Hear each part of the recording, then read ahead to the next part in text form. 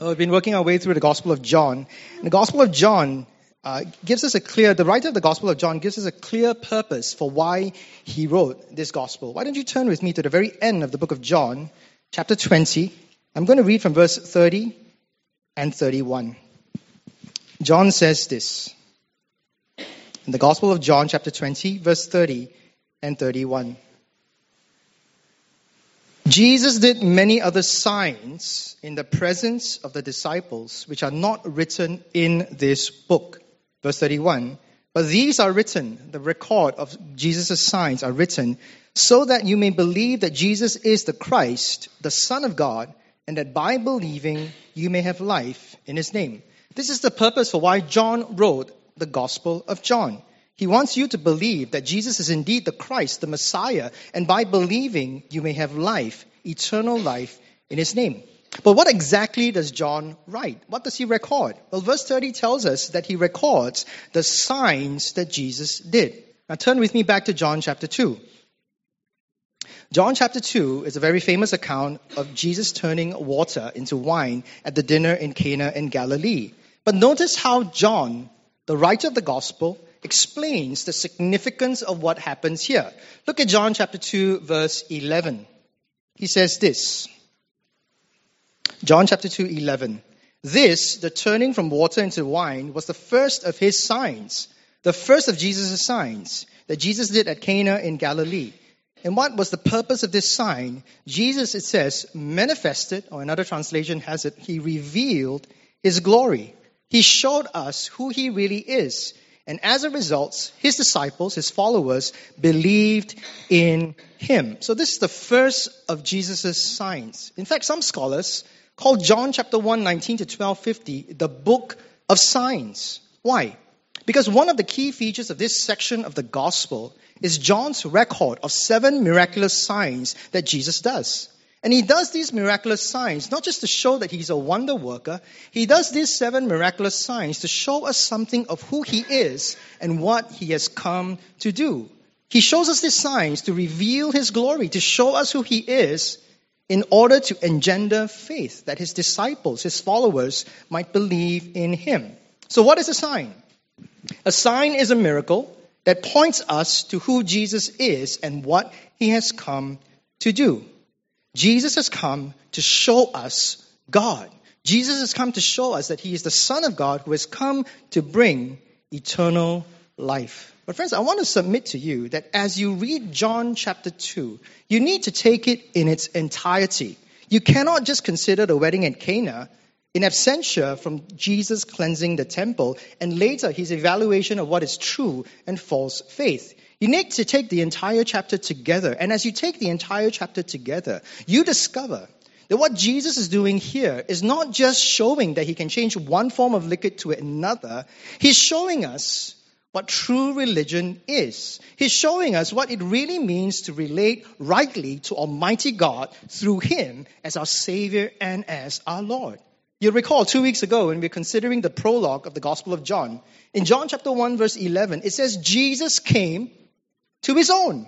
He came to the Jewish people. He came to the religious people. And the way the religious people responded to him was that they did not receive him. Now this is shocking, isn't it?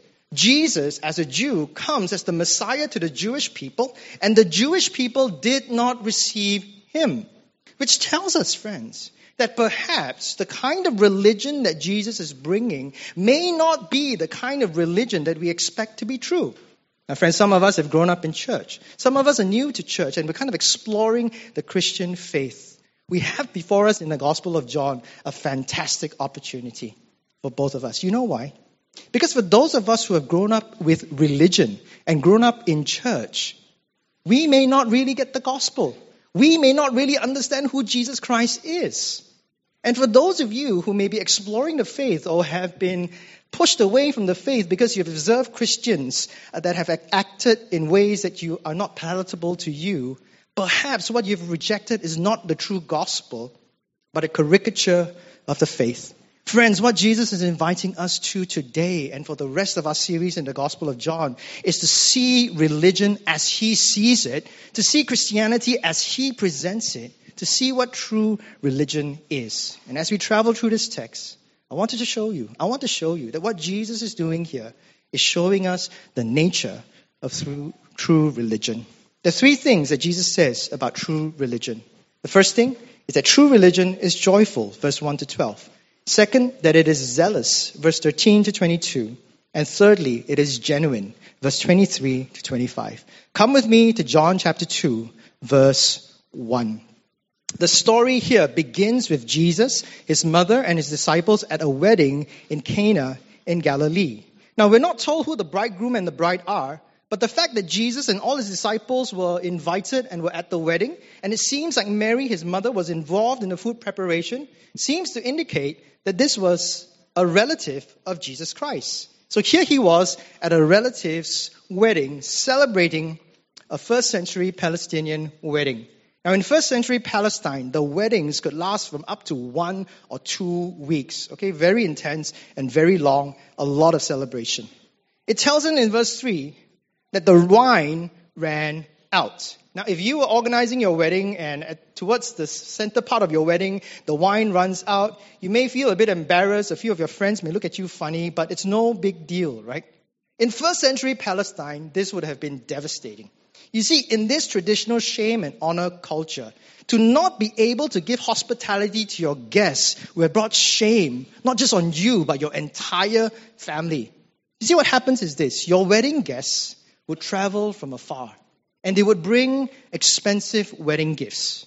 They would give these wedding gifts to you, and in exchange, you were obligated, even legally, to ensure that the food and drink would flow freely throughout the duration of the wedding.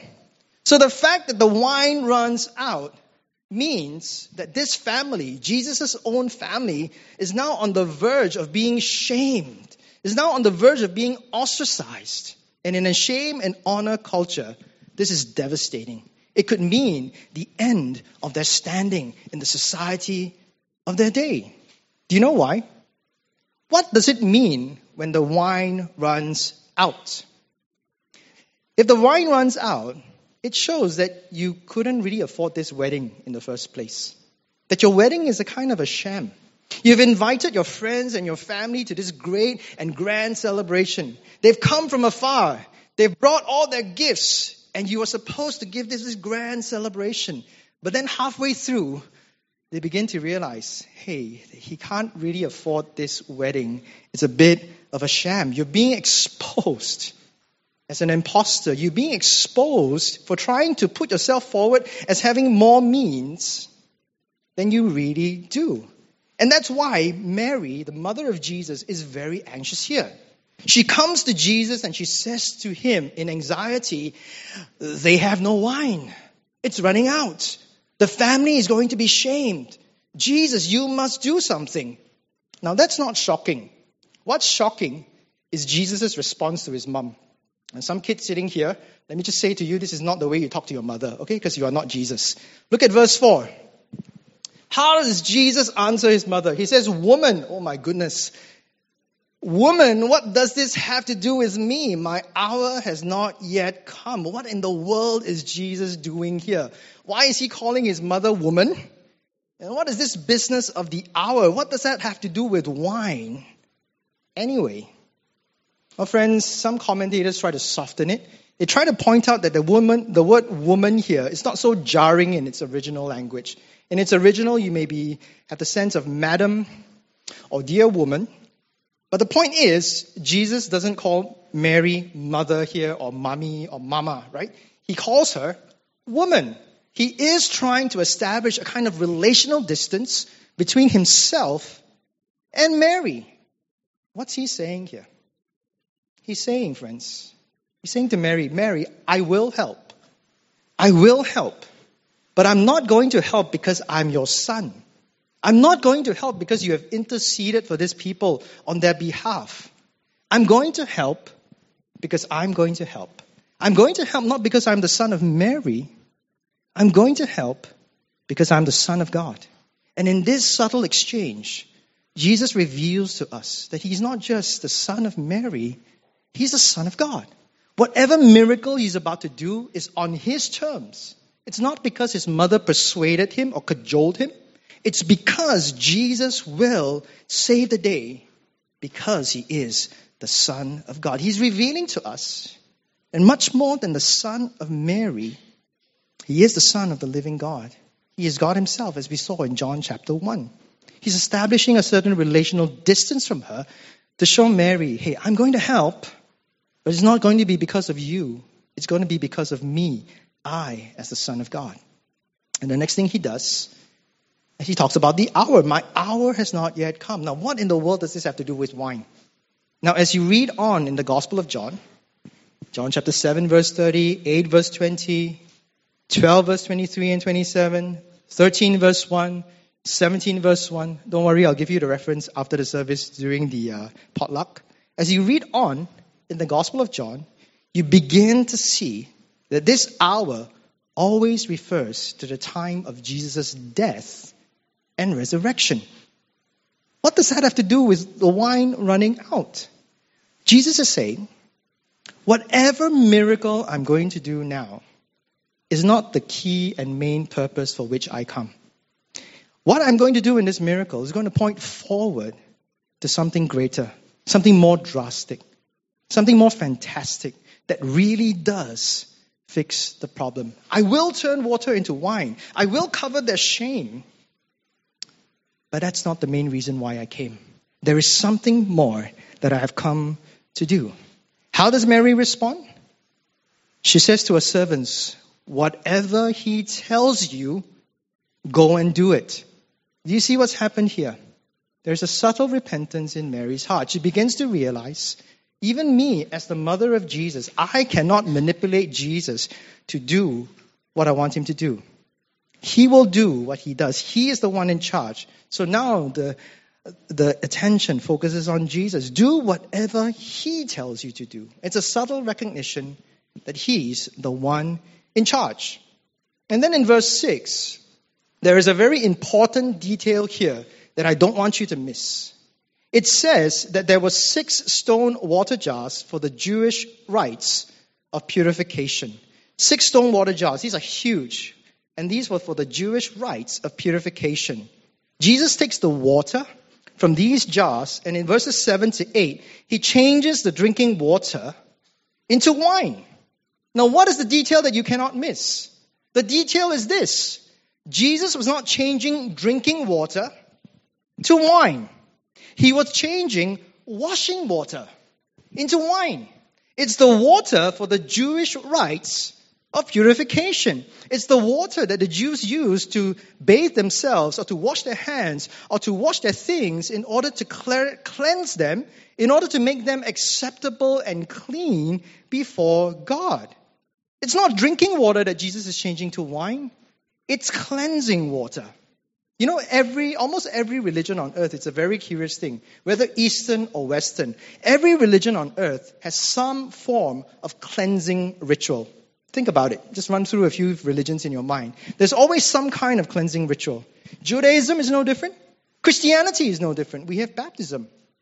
The point being, every religion has a sense that somehow when we come before deity, when we come before holiness, we are undone. We are unclean. And something in us needs to be cleansed in order for us to be made righteous, to be made right before we can approach a holy deity. You know what this means? This means that this miracle is far more than just changing one liquid to another. Jesus is saying, I've come to change the way that you are made clean before Almighty God. I've come to change water into wine. He doesn't change drinking water into drinking wine. He changes washing water into wine. Now, most religions, as we say, have some kind of a cleansing ritual. But some of you sitting here, you're not religious, you're still exploring the faith. And you say to me, that's so primitive, like cleansing, come on, get over it, right? Now, the truth is, you don't need to be religious to feel unclean. I was reading an article in on the internet this week. And the article begins by quoting Shakespeare's Macbeth. Now, those of you who know that play, Lady Macbeth helps to murder King Duncan. And after Duncan's death, she begins to imagine spots on her hand. She tries to assuage that guilt. She tries to wash and scrub as hard as she can. But no matter what she tries, she cannot scrub away what she perceives to be spots on her hand. She cries out, "Will my hands never be clean?" Now the article continues to quote Stanley Rachman, who was once professor of psychology at the Institute of Psychiatry in King's College, London. Now Rachman, he explains that there's a phenomenon of patients feeling unclean even though there's no physical contaminants, right? They haven't touched anything dirty, but they feel dirty, and some of them are then prone to washing their hands over and over and over again. Rachman calls this mental contamination. Mental contamination, and this is how he puts it. It is a feeling of internal dirtiness caused by a psychological or physical violation. The source of the pollution is not an external contaminant. It's not dirt or blood or anything like that. The source is human interaction. Now, what kind of human interaction, Rachman says? Degradation, humiliation, hurtful criticism, betrayal. All of these can cause mental contamination. And patients then experience feelings of dirtiness from direct contact with the person who wronged them, or from indirect means, such as images or other reminders of that person. Friends, have you ever felt dirty because you were humiliated or criticized or put down or betrayed by someone else? Friends, you're not alone. You're not alone. You don't need to be religious to feel unclean or unclean. There is something in each and every one of us that recognizes that there's something not right about us. Tim Keller puts it this way. You actually know deep down that something is really wrong with you. Why? Why are you working so hard? Why do you need to be right all the time? Why do you worry so much about how you look? It's because you know that there's something wrong. And you're trying your best to purify yourself, to prove yourself, to cover it up. If we think hard enough, friends, we know that there's something that's not right, and we're trying our best to purify, to prove, to cover it up. Friends, you know as well as I do, no matter how hard we try, we are like Lady Macbeth. Our hands, will they never be clean? We know somehow, no matter how hard we try and how much we've achieved and accomplished, something feels wrong and something feels dirty. Friends, the Bible has the answer to that question. The reason why is because there's something objective about our situation. We have sinned against Almighty God. Now, we don't like to hear the word sin, but without understanding sin, we will never understand the joy of forgiveness. And the Bible says you are unclean, you are unholy, you are undone before a holy God. Even if you don't believe in Him, even if you don't acknowledge Him, it's an objective thing. And friends, there's nothing you can do to clean yourself, not even with the rites of purification. The wine ran out. Now, what else does that tell us? The wine ran out. Just like the bridegroom and the bride cannot really afford this party, so this cleansing that you need, this purification that you long for, this sense of I'm okay, I'm all right, I'm acceptable, I'm clean, that cannot come from yourself. Someone else has to do it for you. Someone else has to cover your shame. Someone else has to forgive your sin. Someone else has to honor you. Something must be done. More than that, friends, wine in Jewish thought is a symbol of joy and celebration. It's a symbol of joy and celebration. So during a time of decline in Israel, God sent prophets promising a time of restoration. And one feature of that time is that wine would flow freely. Amos 9:13 and 14 says this, "Behold, the days are coming, declares the Lord, when the mountains shall drip sweet wine, and all the hills shall flow with it. I will restore the fortunes of my people Israel. They shall plant vineyards and drink their wine." Do you know what this is saying? By Jesus turning water into wine, he's saying much more than I'm going to cleanse you. He's saying I'm going to cleanse you and it's going to bring you joy. It's a joyful cleansing that I'm bringing. And how does it do it? Look at verse 9. After he changes water into wine, the master of the feast, this is like a maitre d', the head waiter, he tasted the water that had become wine and he goes, wow. Now this is a man who knows his wine. He's the head waiter. He's so impressed that he approaches the bridegroom in verse 10. And he says to the bridegroom, everyone serves the good wine first. And when the people have drunk freely, then the poor wine. But you have kept the good wine until now. You know what he's saying? This is what you do, right? You kind of hedge your bets a bit, right? You serve the good wine first so that your guests think you're so rich, you can afford this vintage. Then as they get more and more drunk, you serve them a lesser and lesser quality of wine. And they won't be able to tell the difference because they're already drunk. And what he's saying is bridegroom, you have done the opposite. You have not only served good wine in the beginning, you've served the best wine at the end. Number one, very good. He's being given a place of honor. He's being told this is a wine of a great vintage. You have gone over and above. You've spoiled your guests. Bravissimo. You have brought wedding hospitality to another level. Or in our local parlance, you spoil market. You've done over and above. You are to be honored as one who has brought honor to yourself and to your family. Do you see what's happened here, my friends? The bridegroom who was on the verge of shame, the bridegroom who was on the verge of humiliation, is now given a place of highest honor as one who has brought honor to himself and to his family. And what did he do to gain that honor?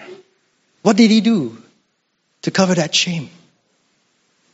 Absolutely nothing. Jesus was the one. Jesus was the one that changed water into wine. Behind the scenes.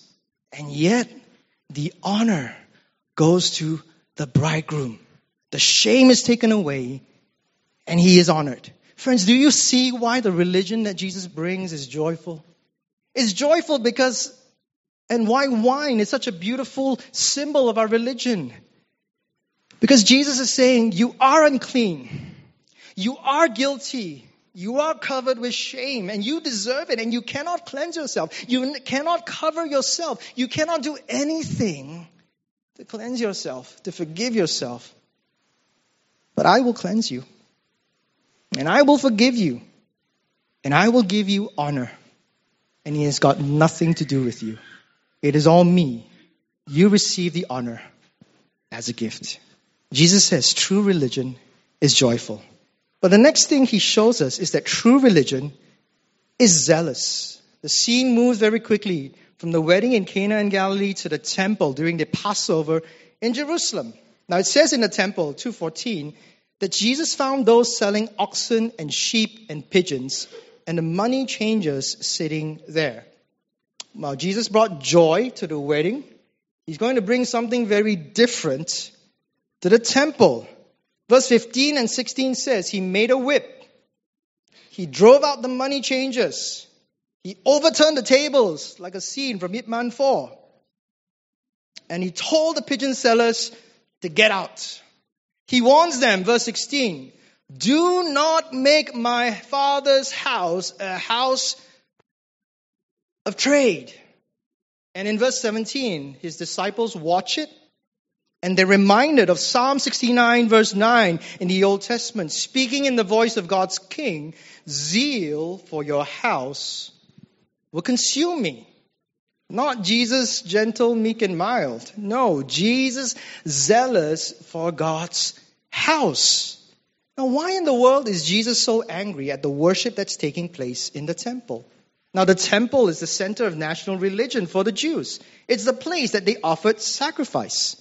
But throughout the history of Israel, time and time again, and Philip alluded to this as he was presiding today, they had made a mockery of worship. They had made worship, verse 16, a trade, a business transaction. You see, why were the traders and money changers there? They were there to offer a service. On the Passover, the Jews would come from afar. They would bring animals to offer sacrifice at the temple to remind them of God's great deliverance at the Exodus. Jewish males 20 years and above were also obligated to pay the temple tax in the local currency. Now, with the traders and the money changers there, all of their religious obligations would have been made very convenient and very easy. No longer did they have to transport animals all the way from far away to come to the temple and sacrifice. They just had to bring a bit of money, buy an animal and offer it, and they're done. The obligation is fulfilled, and they have met God's obligation for worship. No longer did they have to trouble themselves in trying to get the right amount for the tax. They could just bring a bit of money from afar, meet the money changer in the temple, and just change it, and voila, it's done. They've met their obligations. You know the problem with that? The problem with that is they were worshiping God with ritual, with money, with sacrifice, but not with their hearts. It had become so convenient. They could just come, pay some money, and their religious obligation is done. It's like you pay someone $200 to attend church on Sunday for you. That's what's happening here. In Isaiah 29 verse 13, the prophet, God speaking through the prophet says this people draw near with their mouth and honor me with their lips, but their hearts are far from me. Its worship is a transaction. God, I give this to you, the bare minimum. I've done my dues. Now you bless me. Now you bless me. It's not a zealous worship that says, God, you have done everything for me, and therefore I give you my entire heart, life, and soul. This is transactional worship. This is worship as a trade. And this is what we fall prone to so often, isn't it? Just let me get the bare minimum. Let me just do the bare minimum. Let me just give you the bare minimum, Lord. I'll keep the rest for myself. But I've done what I can.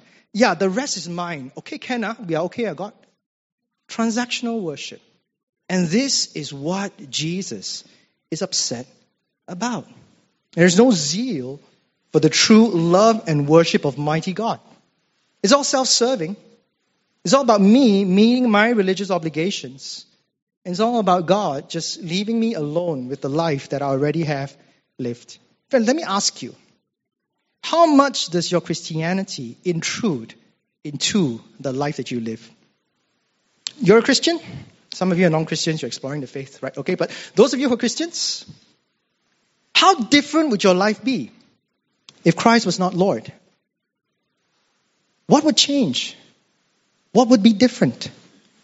Some of us have to admit we would still be living pretty much how we're living today, save for maybe 1.5 hours on a Sunday morning.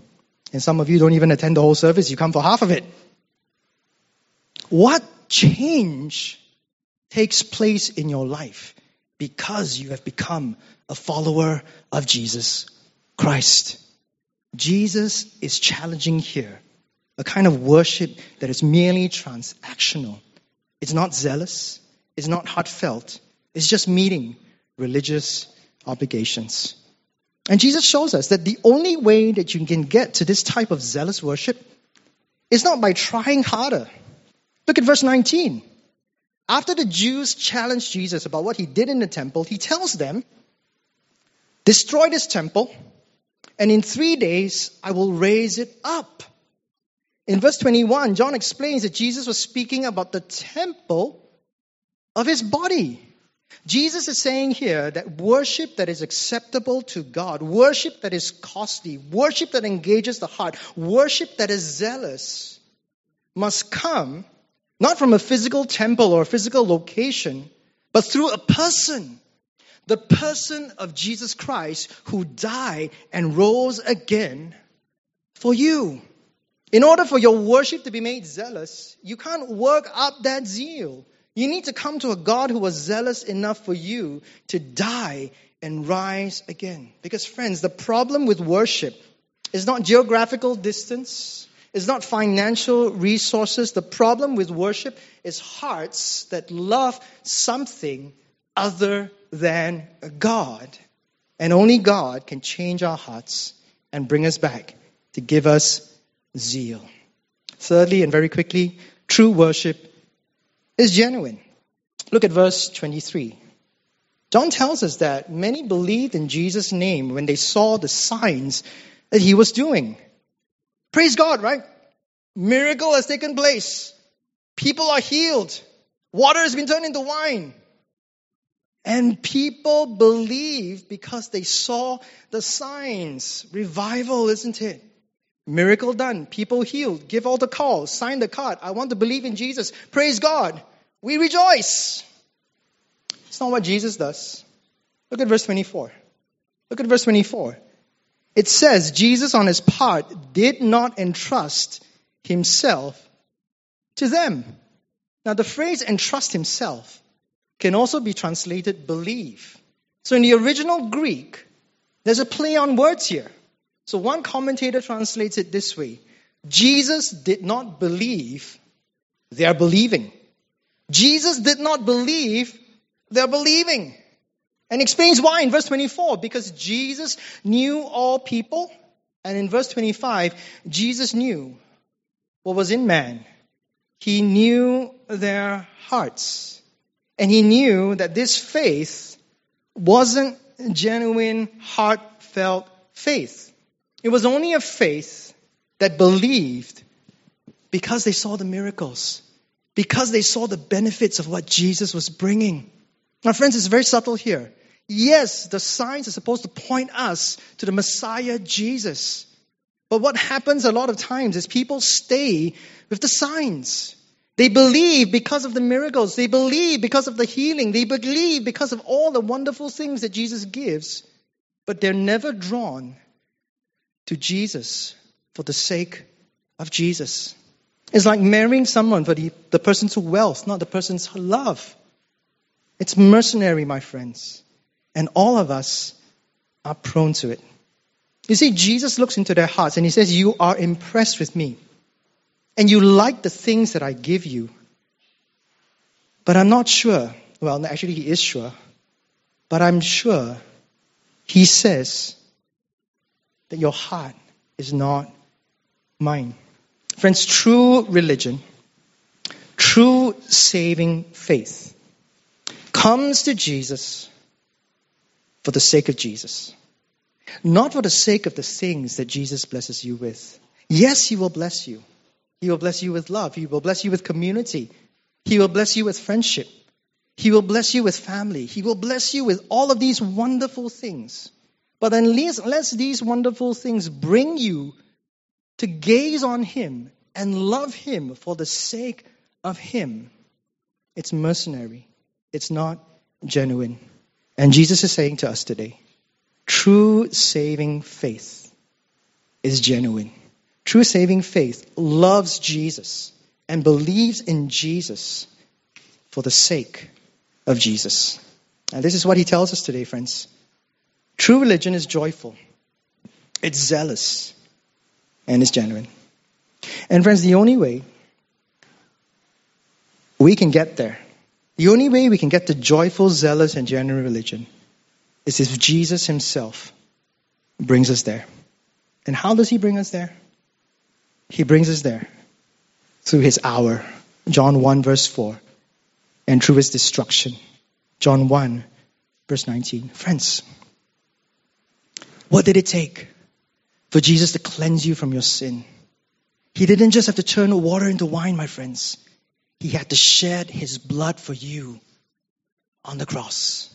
That's why, friends, wine is a beautiful picture of what Christ has done for us. More than just changing water into wine, he had to shed his precious blood for you on his hour.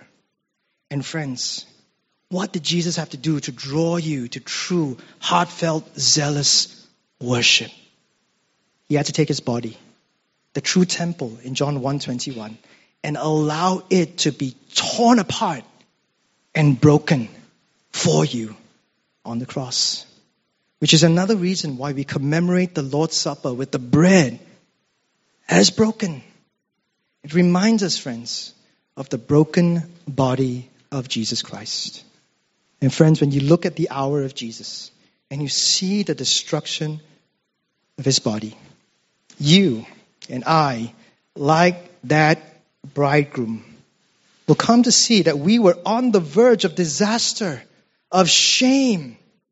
And though we could do nothing to save ourselves, Jesus gave of himself to bring us honor, to bring us cleansing, to bring us joy, to bring us zeal, to bring us himself.